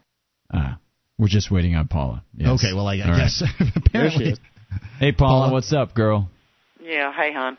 I just want to let y'all know that while all this is happening, what we're going through, you need to open your Bible up to Jeremiah 30, and it tells you about, in verse 18-19, tells you about the towers, okay? The towers? And the towers in New York, okay? And he tells us why we're going all through this, because, see, we're Judah, we're his children, okay? He wants to save us. And he says we have to Jeremiah wants to save us, or this is God talking? God wants to save us. He said that we cannot go unpunished. But he wants to save us. But we're his children. I don't want to get punished by God. I didn't do anything. Well, other people have. But I got to get punished? Is God like that? No, is God like my kindergarten teacher who would punish the whole class for what one person did? I'm saying his children, he'll watch over us, okay, the ones that are with him. But the ones that aren't are the ones that are going to suffer. Well, when you say the with you thing, God. If you're with God, hon, and you stand with Him, you'll be okay. Here's the thing, though, Paula. I have thought about this God thing a great deal, and I've thought about the Bible. He doesn't lie, and there is a God. Well, okay. Well, I'm not saying that there's not a God. I believe that there's a God. I question the legitimacy of everything that's in the Bible. I'm going to tell you something. I know some things that you're talking about, but the thing is that there were certain prophets that God sent to warn us about things and to protect us. Okay. And to teach us things. But the thing is, we are the Israelites. We are His children, Judah, okay? And He's trying to protect us. He's trying to turn us around back to Him, the ones that have left Him. But just read it for you, because it's so full of love. Paula, you mentioned Jeremiah. Do you mean Revelations 18 and the Mystery Babylon? Jeremiah 30. And in verse 18, 19, it tells you about New York City and the towers. And he said that they will be rebuilt. They don't mention New York City, right? Huh? They don't mention New York City in Jeremiah. They said the city and the tower. They tell you that. Well, just read it for yourself. You'll see it, unless you want me to read it to you. No, that's okay. I've got my New International version. God loves His children, okay, and He wants us to have everything great. He wants us. Is a guy that loves his children, would He send them to hell? I mean, that's if they turn away from Him and go to Satan. See, there is no in between. You're either with Him or you're with Satan. One or the other. Do you think that's where George Bush got that line? Let me tell you something. He's lost. Okay. I sent him a note one day, and I told him. I said, GW, I said, you are lost. I said, if you don't get yourself right with Father, I said, but it's going to be too late. I said, you're headed for hell. And I said, you better get yourself right as quick as you can. And I told Jay the same thing. Jay Rockefeller, my stupid cousin. Your cousin Rockefeller. Yeah, the Rockefellers married into the British throne a long time ago. Yeah. But anyway. So, do you have an in with the Queen Elizabeth? She's my cousin, okay? I descend from King William, okay? And my husband does too. But anyway, the thing is that we are God's children. Matter of fact, David's throne is sitting right in Britain. David's throne? Elizabeth is sitting on. What they do? Pick it up and move it from Israel? I've heard some stories back. about See, that. we will be going back. God's children will be going back to Israel, and the throne will be taken back. Is there? Okay. And I'm gonna tell you something else too. The Ark of the Covenant is right here in the United States. Really? Okay. Yes. Where? Jesus and Joseph Aramea. It's in a warehouse. I know where it's at because I in the church we have to turn it over. Okay. There's a bunch at the right time. But it was brought here by Jesus and Joseph Aramea. Jesus walked America. Okay. Jesus walked America. He walked. Did he walk here? It's like the Book of Mormon. Yes, he was here. Yeah. Right. And matter of fact, Sequoia, my cousin, he wrote a poem about it when it happened, and he was there when it. I mean, my tribe and the church, we put it where it's at. Well, call us back when you know where the Ark of the Covenant is exactly, and you can give us information. I don't want anybody trying to get in there and get it. Okay. Okay. Hey, and you know what? I'm not going to pronounce judgment on George Bush whether he's lost or he's found, but I'll tell you one thing. He should have been impeached a long time ago for being a domestic enemy of the Constitution. Thanks, Paul. It's interesting grist for the mill anyway, but I'll have to look up Jeremiah 30 and see what I can see. You know, I can't remember what the name of that magic cup is that supposedly caught Jesus' blood, but... the Grail? Yeah, the Holy Grail. I bet she knows where that is, too. Yeah. Bill in Florida, apparently you want to talk about this subject, too. Bill? Hi, how are you doing? Good. Really good. You know, I have to think that as we're talking about George Bush, his personal accountant, his name is Blazer, B-L-A-Z-E-R, for many years, family accountant, wrote a book called the SNL Crisis. SNL Crisis. And he describes in great detail, you know, all the shenanigans that happened over the years, where law firms would establish credit unions in states that had poor regulatory powers. You know, they weren't... they would get a credit union in a state that didn't have any real enforcement power. Oh, so they needed more enforcement. The government needed more power to enforce the oversight over the bad loans that the SNLs were giving because the government had gotten involved with providing them unconstitutional and economically reckless savings and loan insurance.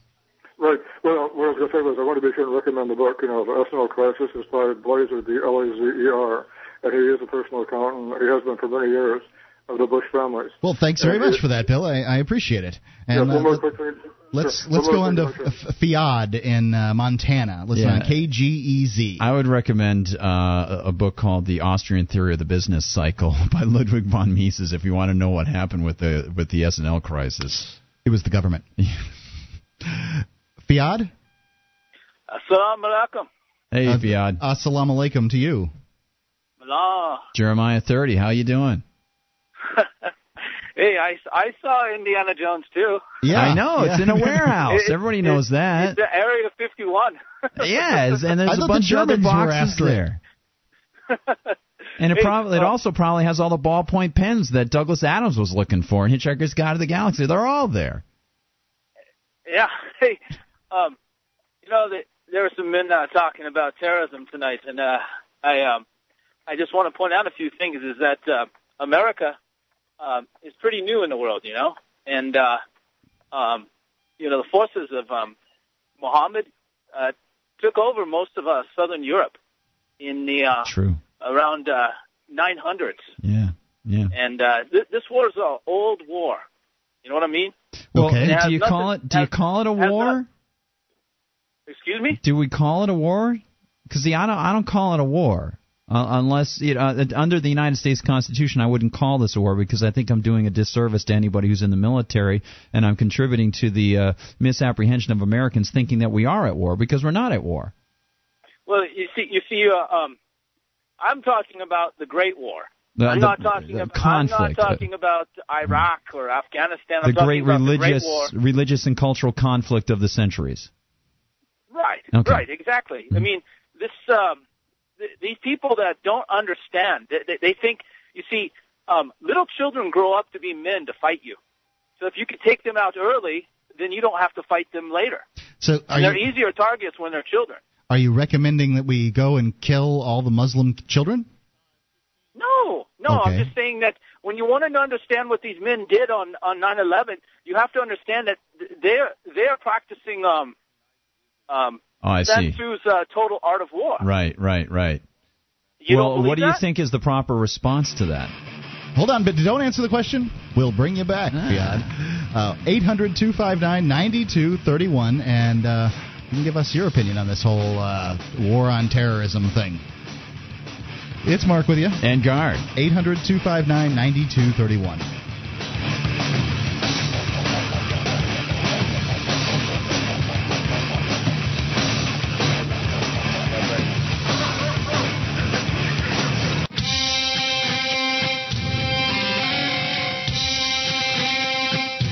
That's right, it is Free Talk Live, and we're coming to you live Saturday night. Give us a call at 1-800-259-9231 and talk about whatever you'd like to talk about. And we were just talking to FOD about terrorism and the Great War and between Muslims and, I don't know, I guess the rest of the world. FOD, are you still there? Yeah, the Muslim world laughs at America. I mean, your attempts at war and then negotiation war and then you just give it up and then you just move out like in Vietnam. Mm-hmm. I mean, you with me? Yeah. I'm with you that partially. I think you're heading towards a destination that would lead towards a greater control of my or squelching of my liberties by the federal government and an expansion of the federal government in the guise of protecting me, where in fact the federal government has helped bring about the deaths of 3,000 people on 9/11 7 years ago, and it's bringing about probably the deaths of many more when the Islamists start to turn towards us, and they have an even greater excuse because we've meddled in the Middle East even more. How would you respond? You're exactly right. It's ridiculous to think that 19 men with box cutters took over those airlines and crashed them into buildings without sending up missiles to knock them down. If the United States is so weak that it can't knock a 747 out of the air, what can it do if, say, China, Russia, Iran, or Pakistan decide to launch a nuclear warhead towards the United States? They're helpless. Well, I don't think that's exactly right, Fod. Now hold on a second. You got to look at the world from the eyes of pre-9/11. And at that time, when an airliner was hijacked, you'd go spend the afternoon on the tarmac in Havana, and then everybody gets to go home later on that day. I mean, here in America, as far as hijacking went, you just kind of, let the hijackers do whatever they wanted, and then, you made it home to your family. Now I think that people... but on the news every night, you can watch in Lebanon, or you can watch in Algiers, or you can watch in Israel as they destroy Palestinians. As Palestinians launched Intifada and killed over, 2,000 Israelis with bus bombings and sniper attacks. You don't understand. A suicide bomber, he's freeing his soul, and he has no regard towards the human life that he takes, and he is not worried or that, Allah will direct him to his target. He doesn't have to worry about being interrupted. Well, Fod, we had a caller earlier. I don't know what that gobbledygook means, but I suppose they believe it. We had a caller earlier who was talking about the cultural incorporation and possible takeover of Muslims throughout Western Europe, and the United States has, got to recognize this as possible trouble. How would you address this problem? Whether it's the cultural problem or the eternal conflict, how do we deal with this? Who has the stronger will? Yeah, you're just asking a question with another question. Are you saying that we need to... Go ahead, Mark. Fod, here's what I don't understand. Look, we have a choice in this war on terror as it is. We can either, A, leave alone the people that, that haven't done anything to us and let them figure out how they govern themselves out there in the Middle East where we don't have any, none of our 50 states are involved. Or we can wipe out everybody who's a Muslim. Anything in between is going to be failure. Now, I don't... Impossible. There's Muslims all over the world, and in one edict, from Pakistan to Indonesia to Saudi Arabia to the Netherlands, in one edict, over one night, one imam can decide exactly how he wants to wage this war. And you can do nothing about it because you have to work through the governments of those countries in which the Muslims have to only work through the mosque. That's very interesting. So we're all going to die beneath the scimitars of the Muslims? Well, let me ask. Do you think, Fod, that if Americans, with their instinctive desire to live, and the American economy, the United States economy, if those people were free to act according to their instinctive desire to live, to work with, say, airlines, to provide with their own protection paradigms, and if we were able to operate in a fashion that was not squelched by the government so much, we'd be able to respond more quickly to these decentralized threats that are operating strictly through the Islamic religious terrorist networks? Listen, your women are out of control. A Muslim man can kill his daughter if she wears the wrong clothes. Here in America, all the girls are wearing the wrong clothes, and they're having babies and they're aborting them. This would never happen in a Muslim world. You see, you can't even control your own women. Hold on, wait. You're bringing up a lot of pretty intense stuff, but there are no answers. Now, Fod, the fact that a woman has two X chromosomes, I don't feel gives me the right, and the fact that she was born from me, do I have the right to kill my son? Hey, women have killed 45 million babies in America. What the hell are you talking about? It's a damn question, Fod. Do I have the right to kill my son? If you wanted to, you could. But it would be no better than the worst. Now, I just wanted to make sure that that I was hearing you correctly. Do I have the right to kill you? Does anybody have the right to kill anybody? I'm not condoning. Now you're getting into rights theory. That America is lost. It cannot control its women. Its women abort babies because they're inconvenient because of their careers. If you cannot control your women, how are you going to control the Muslim tide that's coming here? Let me ask you this, Fod. Let me ask you this. Do you think that the Muslim tide that is coming here would be able to deal more appropriately with women by, for example, allowing them to be stoned if they were raped, forcing them to have to wear certain types of attire so they don't attract the eyes of men who aren't their husbands? Would that be a better resolution and make us stronger? 600 million Muslim women. I asked you a question. Fod, I asked you a question, and you could answer it directly if you like. Not with this government. This government will have to be. This government would have to become fascist, and then it would have to be taken over by Muslims, and then it would be like other Muslim nations. I live here in America because I want to live free. I like it. I don't want to live by Sharia law. I don't want to have to worry that brings me back. Then how do we answer Mike, this problem, Fod? Excuse me, Fod. I'm not worried at all about Sharia law coming down in the United States or Muslims coming over here and trying to enforce their will on us, because we have something called the. They've got you to change. I've got are winning a this shotgun at my house. If somebody tries to enforce their bizarre-ass religion on me, I'm going to take care of that. Yeah, Fod, do you think that there's enough of a remnant of individual liberty and individual freedom here for us to be able to fight these problems that have been mixed up with the United States government here in the United States, or do you think it's a lost cause? Well, like you said before, 19 Muslims hijacked some airplanes, and now America has less freedoms, less liberties. I mean, if every time some Muslim does something in the war, say he grabs a Greyhound bus, and all of a sudden now every Greyhound bus has to be stopped on the road, or say he puts poison in fruit, and all of a sudden now, I mean, you cannot win this war if you fight it this way. Right. You cannot win a domestic war, a guerrilla war, by trying to break down the freedoms. I totally agree with you, Fod, and I'm going to go on to some other callers, but I have to entirely agree on that point. Mm-hmm. Let's go to Eli in South Carolina. Eli, you there? Eli. I'm here. Hey, Eli. Hello there. I got to admit, this is the first time I've turned this radio station on, or this program on. Uh-huh. And I was calling in to respond to Paul and her crazy, whacked-out ideas. And then I just spent the last 10 minutes listening to FOD. And it's from one spectrum to the other, and they wonder why there's a war going on between them.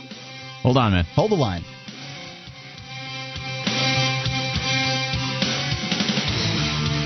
Would you like to help others find Free Talk Live? You can help us advertise, market, and promote the show at amp.freetalklive.com. Consider becoming a Free Talk Live amplifier now for $3 a month and get some cool bonuses at amp.freetalklive.com.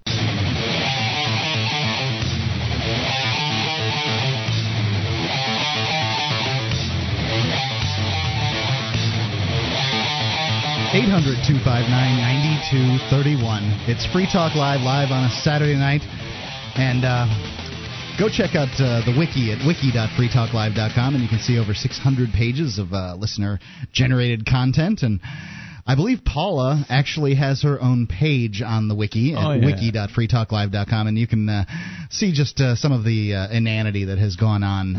And Eli, you were commiserating with me at just how Eli's gone. Oh, sorry. Awesome. Eli had called in, and he was commiserating at just how crazy some of the calls that we've had this evening. And, that's what happens. Interesting. Yeah, that's what happens when you do a show where anyone can call in about anything. And we had FOD on not too long ago, and he was talking about how he loves America and the freedom, but he sounded like he might be Muslim, and that we were all going to fall under the sword of the of Islam because America's too weak. Funny, strongest military ever, but weak because of government, which was it was an interesting sort of. For some reason, I kept thinking Byzantine. It was all over, but it was interesting in the end to I think get his take. Along that line, that there hasn't been a republic that in the history of the world that's lasted 250 years, and I think that this republic is growing into such a large, has such a large government and such a sort of fascist/socialist state that. Maybe we aren't going to see the Republic in another 50 years. I don't think we're looking at the Republic now. I think it's a Republic by name only. We get to vote, and that sort of indicates a Republic, right? I mean, even if the people voting believe in a fascist state, it's still a Republic if people get to vote, right? I mean, republic means of the people, same as democracy, by the way. If people that say that there's a difference between democracy and republic, it's interesting. You should look at it that way, because if you look at the non-constitutional bureaucracies that have been created, I wouldn't call those Republican. The central banking system, I wouldn't call that Republican. Right. Oh, absolutely. The state state is getting more and more fascist, mercantilist, regulatory in the face of state. banks. Yeah, so maybe we have it's a rhino nation, republic in name only. There you go. I don't know, man. It's fascinating. It's very interesting. And it's just getting worse and worse. I don't see how we're going to be able to solve the problems if we continue looking at guys like McCain and Obama. We open up the show by them saying that on the anniversary of 9/11, what did they ask for? They asked for us getting more involved in government programs, the national service idea, and of course, we need to remind people, don't forget what John McCain said throughout his entire speech at the Republican National Convention. What did his heartfelt expression of what he went through in Vietnam lead to? Yes, I am less important than the nation. And everything is for country, country first. Am I a bad person because I want to secede from the United States? I want my state, of the state of New Hampshire, and honestly every other state as far as I'm concerned, to secede. I believe that the United States government, although a good try at liberty, and one of the freest countries still in the world, has just gotten so big and monolithic and regulatory, and it's hurting people around the world. And I'd rather try for liberty in some other way. I don't think that there's any saving this snowball that is rolling down the big government hill towards the bottom, which is communism or fascism. I haven't figured out which we're going towards. We've got, Robert Higgs is a terrific writer who wrote the book Crisis in Leviathan. He said that we have a sort of soft fascism now mixed with socialism. And people don't really see it. They don't notice it. And it's like the frog in the pot, where it's getting real hot and nobody seems to notice anymore. Well, we got a call come in here. Let's take Dave in Montana. Dave? Hello, Mark. How are you, sir? All right. Hey, you just said we have the vote, but it depends on what you vote for. If you don't vote for what they want, they'll just send the government dressed up like terrorists and raid you. And we've seen the example of that in California. Yeah. You're right. The people of California voted to have medical marijuana more than 10 years ago, and the DEA, the federal DEA, is going in and raiding medical marijuana dispensaries. They put masks on. Yeah. They put masks on with loaded M16s, they steal your the pot, money they steal the drugs, they steal the money, and they don't compensate them for it. They don't charge them with anything, you would think. But they voted on it. Yeah. Yeah, it's incredible. I'm with you. What's that mean? Only if you vote what they want you to vote on. That's a great example around New Hampshire, Dave. A lot of the folks who have been involved with New Hampshire Common Sense, who have been trying to push for decriminalization of marijuana, at least. This year they're working for medical marijuana. They sort of followed McCain around and said, "Hey, do you believe in federalism?" "Oh, absolutely. I definitely believe in federalism." "Good. Then will you stop the unconstitutional anti-federalist drug war?" "No, of course not. We can't have that. People might no." I mean, it's just such utter ludicrousness. It's just so stupid to hear these people come out with such bits of hypocrisy. And it's like 80% of America believes that doctors should be able to prescribe marijuana to their patients. But that creates a monopoly, and then the federal government threatens the doctors if they put their name on that permission slip, that's all it is, that they'll come after their house and they'll come after their business or their insurance companies and stuff. I think medical marijuana is a step in the right direction. Want to sign it.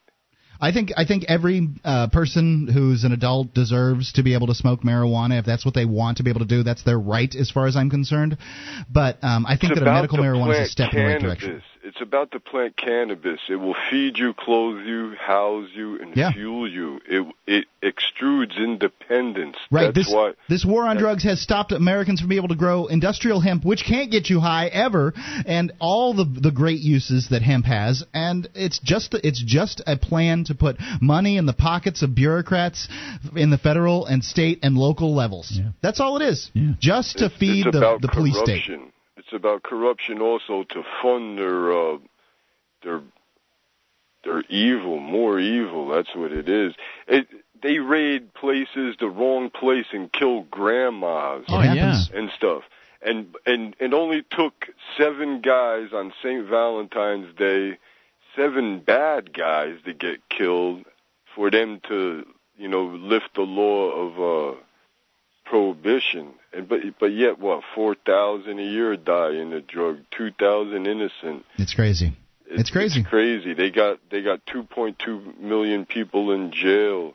something like 800,000 of them are just for marijuana. Well, and Dave, it takes a while. Those numbers are correct. Those are great numbers. It takes a while to educate people about some of these things. And, people operate in this sort of a comfortable haze where they say they hear things that sound like upholding law and order. Well, I think you can have order without law. And I think the more you can express that people can create their own order through their own voluntary associations, if they're not doing something that is dangerous or threatening to another person, you should be free to be able to do it. And ingesting a certain chemical that is going to have a psychoactive effect on your mind is not bringing direct harm to anybody else. And so the government, whether it's state or federal, but if we're operating under the constitutional paradigm, especially the federal government, should not be involved.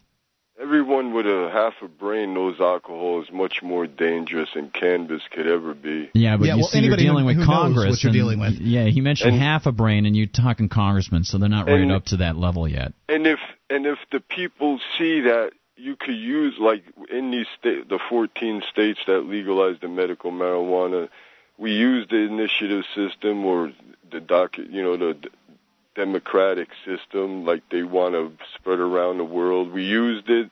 The people vote on it. It works.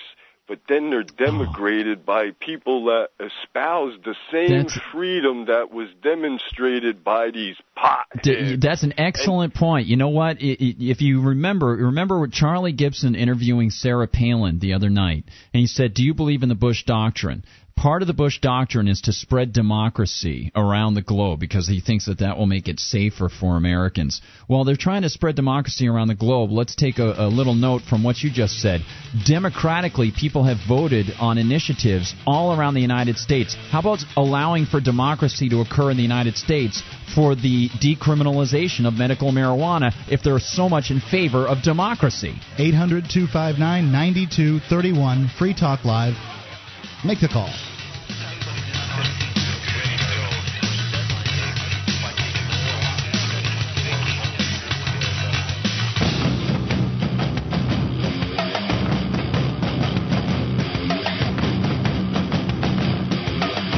Free Talk live this Saturday night, coming to you, 800-259-9231.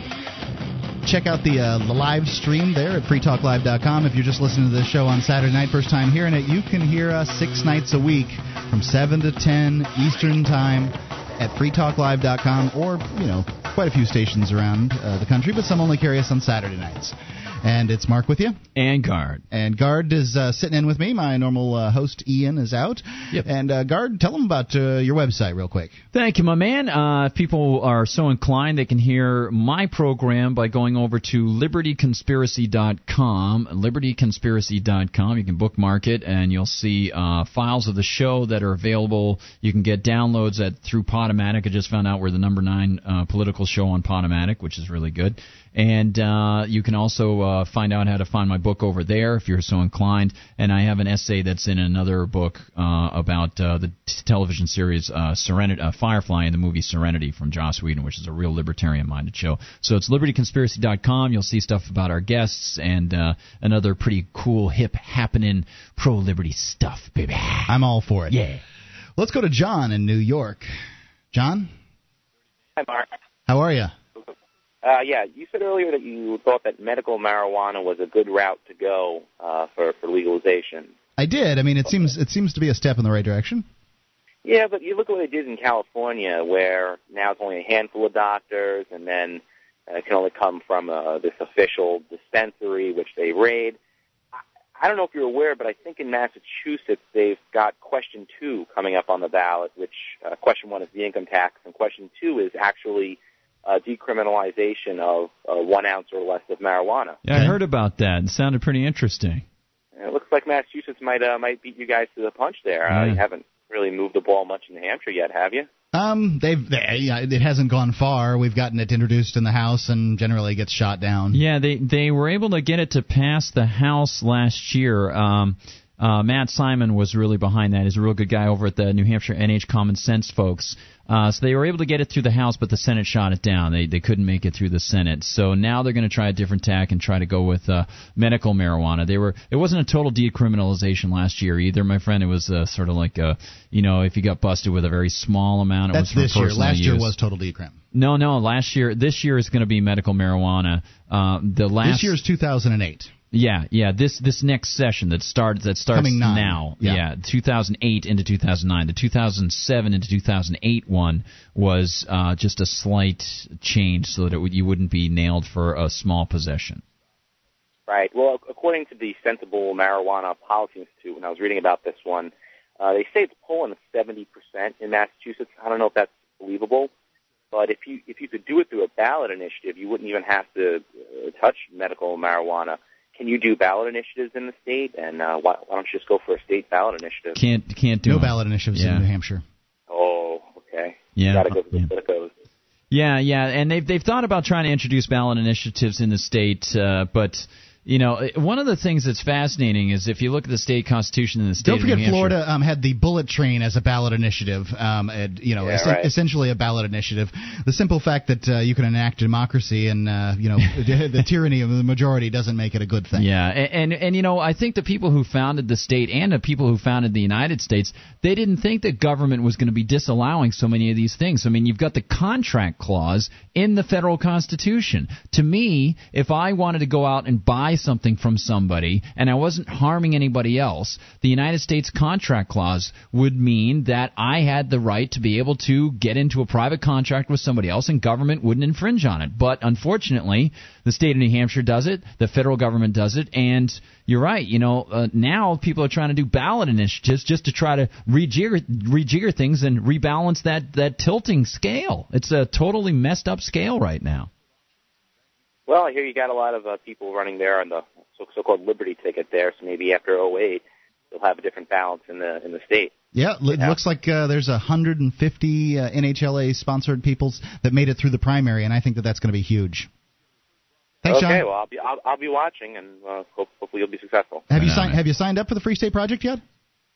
Not yet. But this week is the week to do it. You can help kids with cancer and sign up for the Free State Project. I'm aware of that. I'll consider it. Can't have liberty if libertarians won't sign up for the Free State Project. Thanks a lot, John. Let's go to Jerry in Austin. Jerry? Greetings. How's your evening? Good, sir. Great, man. I started some 16 years ago on a quest to end the drug war. I had bought Jack Herer's book, The Emperor Wears No Clothes, which is a scathing, exceedingly well-documented expose of the fraud against marijuana. And anyone who wants something very hard in a court case telling exactly how safe marijuana is should read the decision by Judge Francis L. Young, an administrative law judge for the DEA.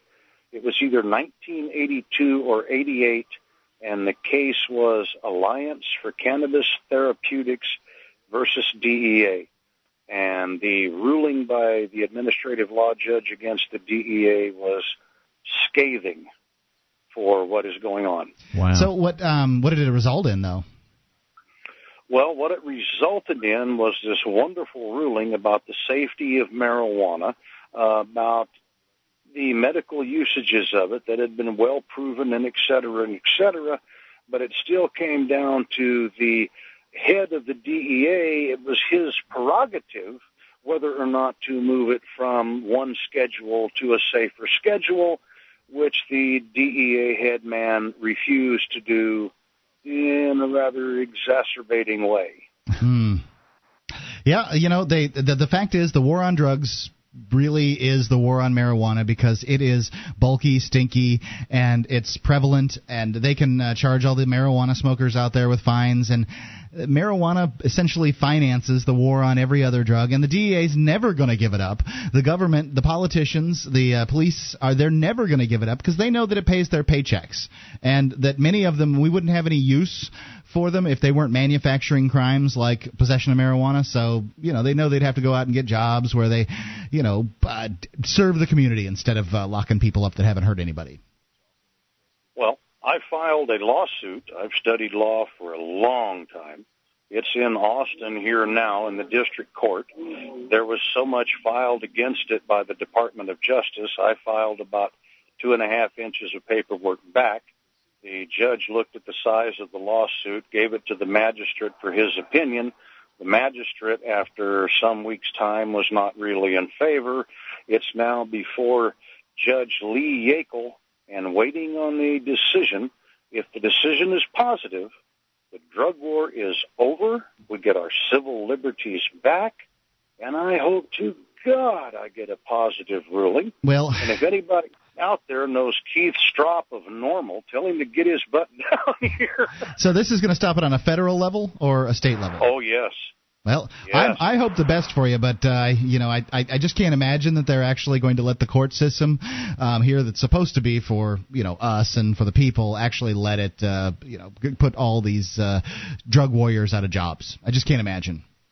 Well, I don't know, but I put it before the court with Jack's book, a lot of other documentation, argument, and I am hoping like heck to get some reason, rationality, sensibility, and an end to the profiteering and jailing people on the basis of lying about drugs. God bless you. That's great. Thanks for calling in, Jerry. I appreciate that. 800-259-9231. You can call in and talk about terrorism or medical marijuana or marijuana in general, whatever you want to talk about. A lot of people doing work all over, Mark, man. It's unbelievable. And I'm thinking of Louis Armstrong singing What a Wonderful World. How great that would be. We'll see. I'm with you. Let's go to, we were talking about the Republican National Convention and the summit and all that. Yes. Okay. The summit for national service. Oh, yes. Where we all have to be subsumed beneath not patriotism, but nationalism. And I got some grief one time. I was talking to somebody about this, and they're like, well, you're not patriotic. And I said, listen, do you have any concept of what patriotism is supposed to be in the first place? I said, it's supposed to be that you understand the principles upon which the government was based. And, I'm not in favor of government in the abstract in the first place. But not if you one of those people about, that would claim that because I do not support the United States military's foreign adventurism. Not one of those people, and they think therefore I'm unpatriotic. Not one of those people can, hang with me on Thomas Jefferson quotes, on George Washington quotes, founding father quotes. They just can't, because they're mindless, lockstep, jackbooted, bumper sticker nationalists. Absolutely, and that's all. And I got to tell you, the people who are following McCain right now. All you have to do is look at what McCain said he did when he entered the military. He said he swore an oath to protect the nation, defend the nation. Wrong.